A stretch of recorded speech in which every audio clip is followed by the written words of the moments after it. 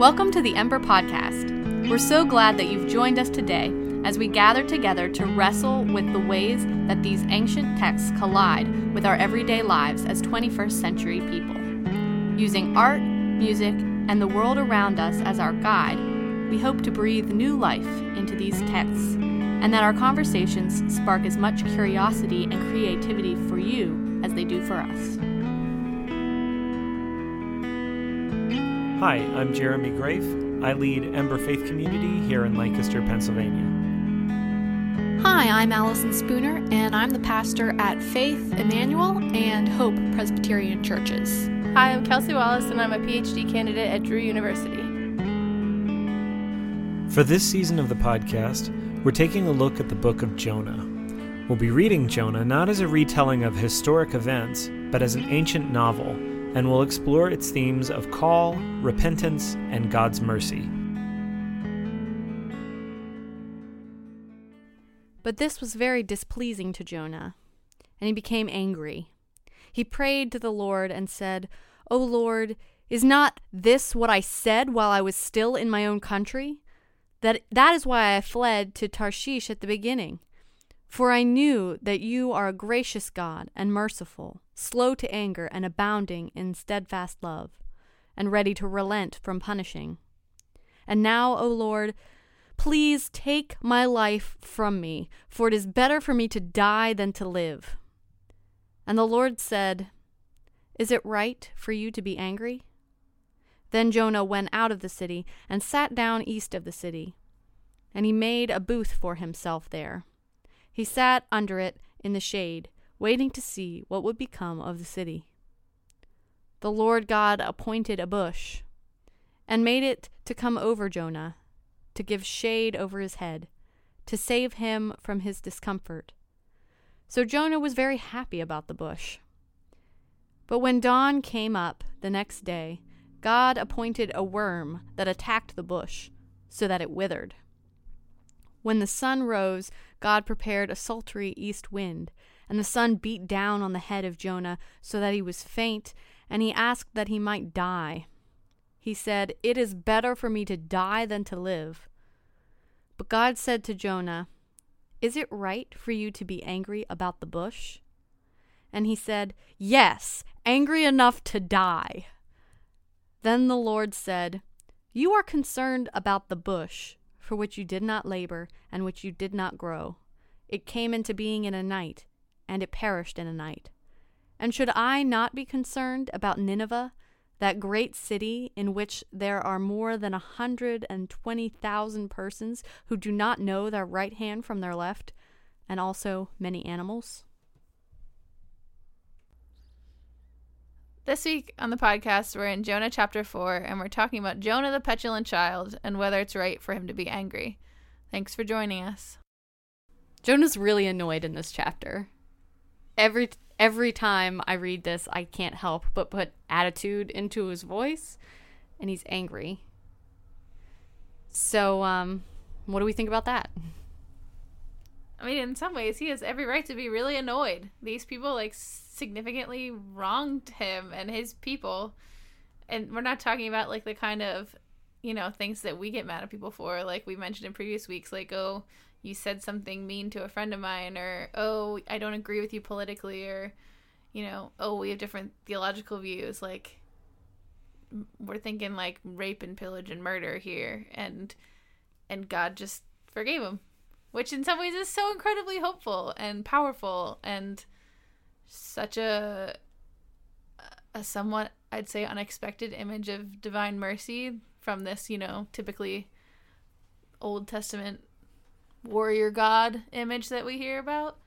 I mean, there's that repeated question of, is it right for you to be angry?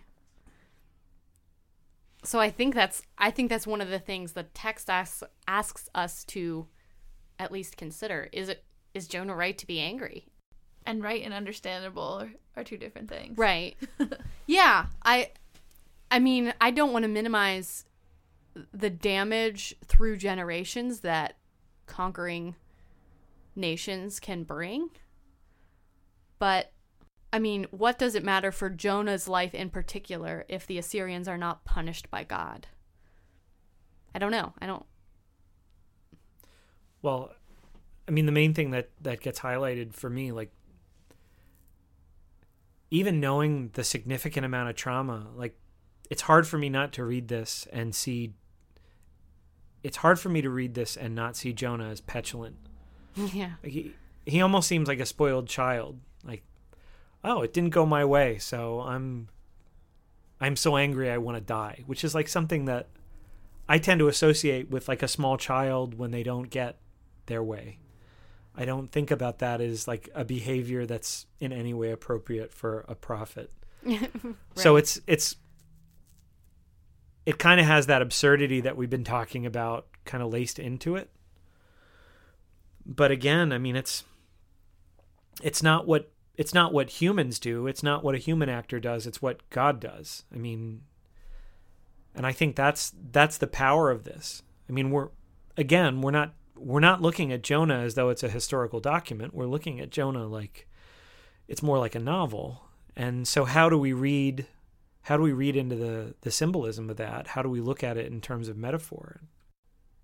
There's such a powerful there's such a powerful imprint of God's incredible mercy, and that God's justice is not our justice. Like, we tend to think about retributive justice, not restorative justice. I mean, our actual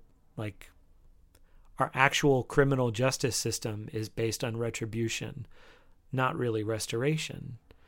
So it's like, that's not really an abstract. I think if this is what God's justice looks like, if this is an image of divine mercy, that's really, really powerful and hopeful. If God is willing to and capable of restoring, healing, redeeming even an oppressor like Assyria, like, how much more is God capable of redeeming our own broken relationships or our own kind of community failures, or what have you. And I think that the fact that this kind of ends on a question, like, why shouldn't I pity Nineveh, where there are more than 120,000 people that don't know their right hand from their left, or in other words, where there are so many people that need my presence in their lives. Yeah. Why isn't that super hopeful? Go ahead. And kind of convicting.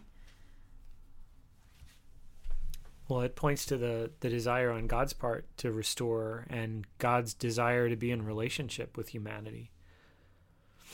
I think it also points to our inability to fully bring restoration and reconciliation without God.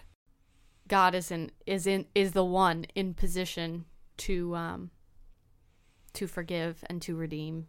And in some ways too, I think as part of that, it shows how all along the story of Jonah, there are so many times that all throughout Jonah is unwilling, but there are these partners that kind of show up in the work that maybe Jonah never would have guessed that they would have been partners, like the sailors, or even the king of Nineveh, or the fish.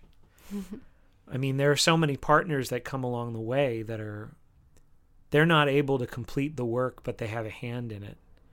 So God is working through so many different channels to bring about restoration and justice and shalom, that perfect peace. I think that's an incredibly beautiful thing, and like you say, very hopeful.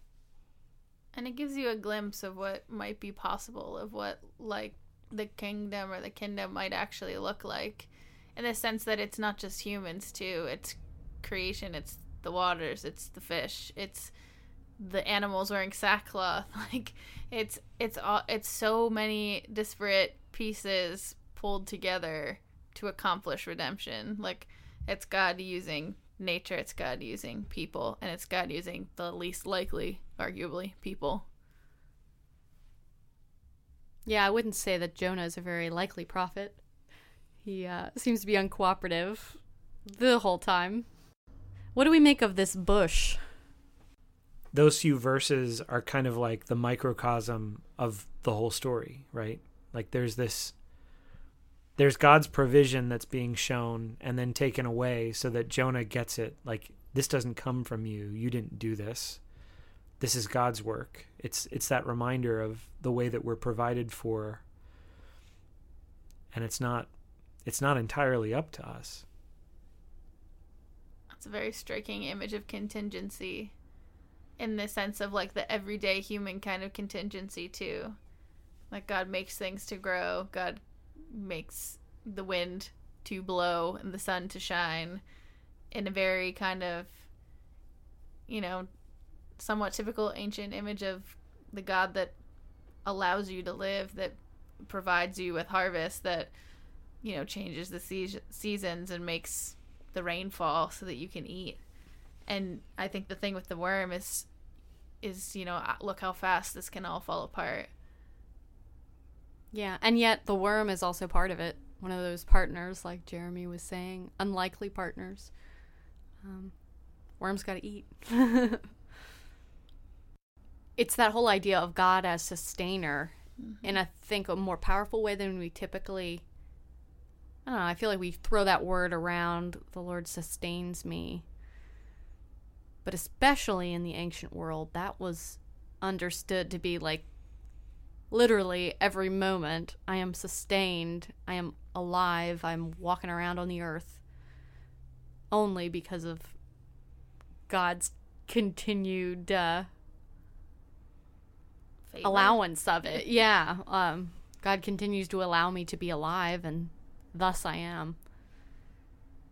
Which is not an idea that is maybe popular in the modern world, or even that we come across at all. I think it comes back to that, for me, that idea of trust, and I've said before, this is something I find really difficult, in part because I'm capable of taking care of myself in some kind of basic ways of like, I can feed myself, I can reasonably expect there to be food in my fridge and a roof over my head and water coming out of the faucet that's drinkable because of where I live, and my kind of economic stability.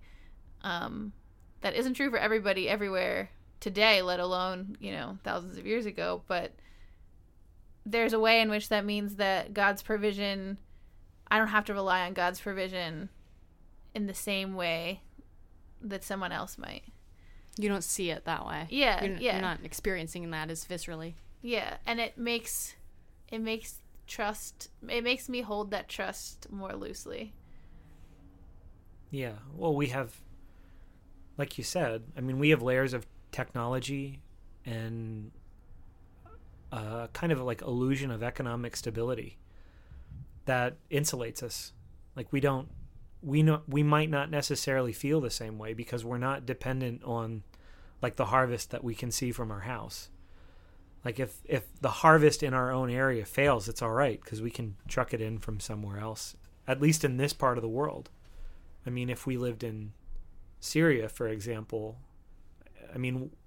I imagine provision looks really different. It reminds me of the sense I got when the three of us traveled to Haiti on our cross-cultural trip back in 2016. Just that there was an overwhelming sense from the people we met there of being remarkably in the moment in a way that I can't even... I don't think I can fully be in the moment as they were in our society. But there was just total reliance on the community and the provision of the earth and of God, and it's a very different way of living. Sort of liberating in a way, though. It was empowering to meet those people. So we might look to the Bible to give us definitive answers. Jonah kind of subverts that for us a little bit by ending on a question. So if Jonah is inviting us into a question to wrestle with that a little bit, what does that mean? Is it fair for us to be angry? What does repentance mean? How does this sit with us? Can we start to look at the Bible maybe less as an instruction manual for our lives and more as a tool for discernment? As we work through this text, we want to make sure that we are also in conversation with you, our listeners. So we invite you to reach out to us with questions, comments, and we'll be addressing these as we go on in subsequent podcasts. You can send your questions to emberfaithcommunity@gmail.com. Hope to hear from you. The Ember Podcast is a production of Ember Faith Community. Your hosts are Jeremy Grafe, Allison Spooner, and Kelsey Wallace. Music written and performed by Subaltern Project. All rights reserved, 2017.